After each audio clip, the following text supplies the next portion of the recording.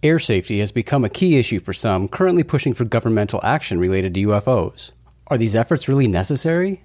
Is our government really negligent when it comes to air safety? Let's find out. Is it UFO or UAP? The government's confusing me. The experts make it complicated. Lack of answers has me jaded. UFO, I don't know. UAP, yeah, I guess so. Searching for answers, where to begin. Round and round in circles again. Thunderstruck by mass confusion. Is it fact or fiction? Convolution. UFO, UAP, which is right idiomatically. Just my luck now, I'm stuck. Scratch my head and say, yeah, what the fuck? UFO or UAP, it's all so confusing to me. Beyond frustrated, damn my luck. Pondering insane thoughts, what the fuck? Hello, citizens, and welcome to UFO, UAP, WTF. I'm your host, Jason McClellan, and together we'll be exploring the fascinating, enigmatic, and frustrating subject of UFOs. Government interest in UFOs is trendy these days, and a portion of that interest is focused on air safety, the concern that pilots are in danger of colliding with all these UFOs that appear in the sky. As you can imagine, pilots encountering UFOs isn't new or unusual, so it's a little strange to see this issue being pushed so much right now. But I thought we'd spend some time together today exploring it. So here we go.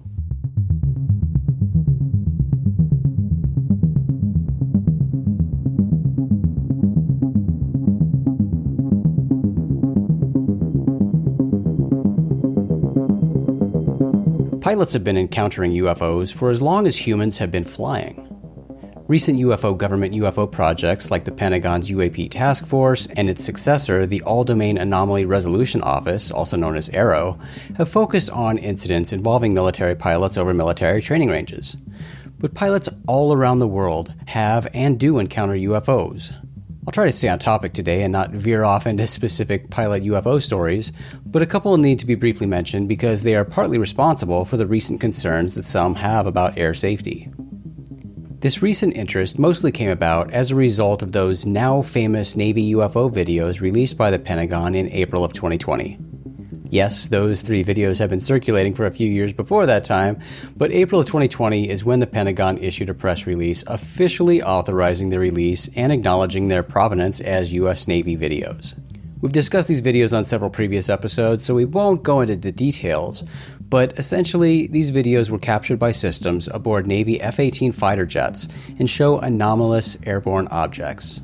The videos labeled Gimbal and Go Fast were captured by a strike group training off the east coast of the United States in 2014 and 2015. Former Navy pilot, retired Lieutenant Ryan Graves was part of that group, and he's become a vocal advocate for air safety. In March of this year, Graves founded a nonprofit organization named Americans for Safe Aerospace.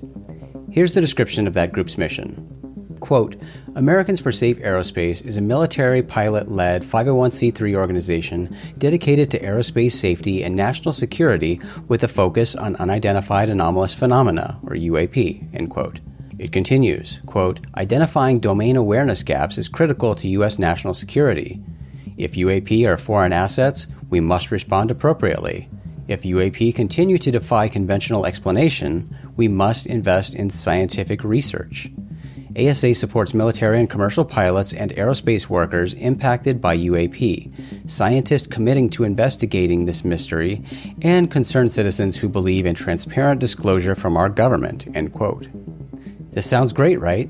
I mean, we all want our skies to be safe.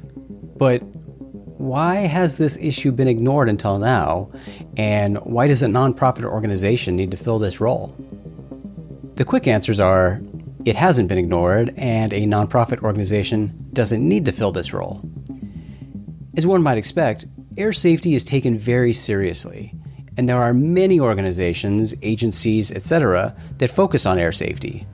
Let's look at some of these agencies and organizations in the United States that regulate and oversee air safety. We'll start with the Federal Aviation Administration, also known as the FAA.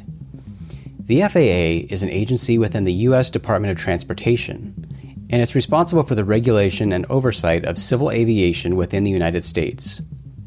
The FAA establishes and enforces safety standards for aircraft design, operations, maintenance, air traffic control, and pilot certification.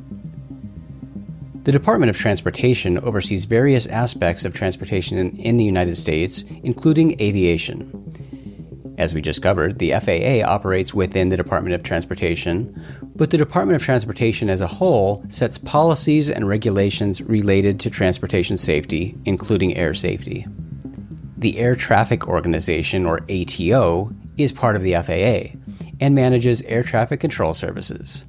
ATO ensures the safe and efficient movement of aircraft through the National Airspace System by providing air traffic control services, maintaining navigational aids, and managing air traffic control facilities. This group performs event investigations and related data analysis. Moving outside the Department of Transportation, the National Transportation Safety Board, also known as the NTSB, is an independent federal agency that investigates civil aviation accidents, as well as accidents involving other modes of transportation. The group works to determine the probable cause of accidents and makes safety recommendations to prevent future incidents. Now, in my early days of UFO journalism, I periodically covered stories that involved the UK Air Prox Board, and it always made me wish that we had a similar agency in the United States. If you're not familiar with the UK Air Prox Board, this is an agency that investigates aircraft near misses and has a primary objective of enhancing air safety in the UK. And you know what? We actually do have our own version of this in the States. That would be the NTSB that we just mentioned. Although its primary focus is on investigating accidents, it also investigates near misses, determining causes, and making safety recommendations to prevent similar occurrences. But let's look specifically at aerial incidents involving military pilots. In the US, investigating these types of incidents is primarily the responsibility of the individual branches of the military. Let's start with the Air Force. The United States Air Force has an Air Force Safety Center, which is responsible for promoting and ensuring aviation safety within the U.S. Air Force. It investigates aviation accidents and incidents, including near misses, involving Air Force aircraft. The Air Force Safety Center has operated multiple internal divisions, including an Aviation Safety Division, as well as a Space Safety Division. The Space Safety Division was transferred to the Space Force in late 2020, but let's look closer at this Aviation Safety Division. This division is responsible for, quote, establishing Department of the Air Force aviation safety policy, promoting mishap prevention programs for all aviation assets, and through the establishment of proactive safety programs. It oversees the aviation mishap investigative process, the collection and accuracy of flight safety data, and the disposition of risk mitigating actions. It provides proactive and reactive engineering and operational analysis of flight safety issues. Additionally, the division directs the Aircraft Information Program, the Hazardous Air Traffic Report Program, the Bird Wildlife Aircraft Strike Hazard Program, and the Mishap Analysis and Animation Facility, end quote. That's a lot of stuff focused on air safety. I guess since bird aircraft strike hazards was just mentioned, we should go on a brief tangent here to talk about birds for a minute. According to the U.S. Fish and Wildlife Service, quote, birds and other wildlife strikes to aircraft cause an estimated $900 million in damage to U.S. civil and military aircraft annually. Furthermore, these strikes put the lives of aircraft crew members and their passengers at risk. Over 250 people have been killed worldwide as a result of wildlife strikes since 1988, end quote. The FAA even has a separate wildlife strike report database. Listen to this statistic. They state that from 1990 to 2013, more than 142,000 wildlife strikes were reported. There's even an organization in the U.S. called the Bird Strike Committee USA, focused on reducing bird and other wildlife hazard to aircraft. So, needless to say, birds can and do pose an air safety hazard. But let's get back to military air safety. In the United States Army, the U.S. Army Combat Readiness Center, referred to as the USACRC, has a mission to promote and enhance safety in the U.S. Army. It investigates accidents, incidents, and near misses involving Army aircraft. The Office of Safety and Environmental Health is an office within the United States Coast Guard that is responsible for safety management and accident prevention. Aviation accidents, incidents, and near misses involving Coast Guard aircraft are investigated by this office. And finally, the United States Navy. The Navy Safety Center, or NSC, is responsible for safety and accident prevention for the U.S. Navy and Marine Corps, investigating aviation accidents, incidents, and near misses involving naval aircraft. So, having gone through all of this, it's apparent that there are lots of different groups, agencies, and departments in the United States, both military and non-military, that are focused on air safety, incident investigation, and mitigation, etc. And it doesn't matter if the object involved in a specific aerial incident is a plane, a bird, a balloon, or a UFO. It's all the same to these groups tasked with air safety. Obviously, air safety isn't an issue that's been overlooked or something that has only recently been addressed. The groups mentioned today take air safety very seriously, and they work hard to keep us all safe. And there are certainly many more groups, departments, etc. that are actively involved in air safety. But despite all of these efforts, naturally, air hazards still exist. Lots of them. And they'll always exist. Our skies are absolutely littered with all sorts of things, and they're just getting more littered every year. With that said, according to the FAA's Air Traffic Organization, quote, "The U.S. air traffic system is experiencing the safest period in its history. This is the result of the ATO's robust safety culture. With the implementation of its proactive safety management system, the ATO is now able to identify precursors of risk before there is a safety problem," end quote. So although these groups focused on air safety exist, they still rely heavily on reports from pilots, especially when these incidents involve UFOs. In many cases, UFOs reported by pilots aren't seen on radar, or are only visible to the pilot reporting the incident. So these pilot reports are sometimes the best information investigators have to work with.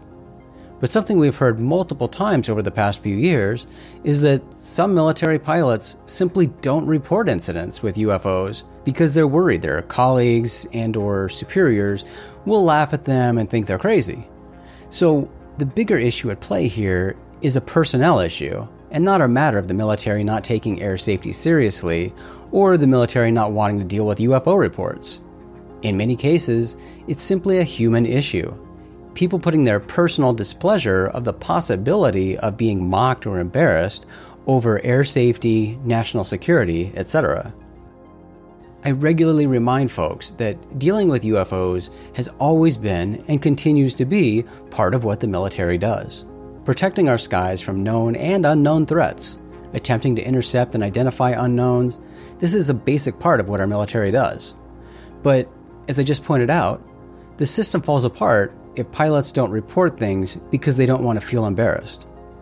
These are personal issues individual pilots have to work on, and this is where a group like retired Lieutenant Ryan Graves' Americans for Safe Aerospace can be beneficial, helping pilots change their mindsets regarding UFOs. This can help chip away at that perceived stigma that some pilots seem to have when it comes to UFOs, and hopefully foster a culture where reluctance to report something anomalous is a thing of the past.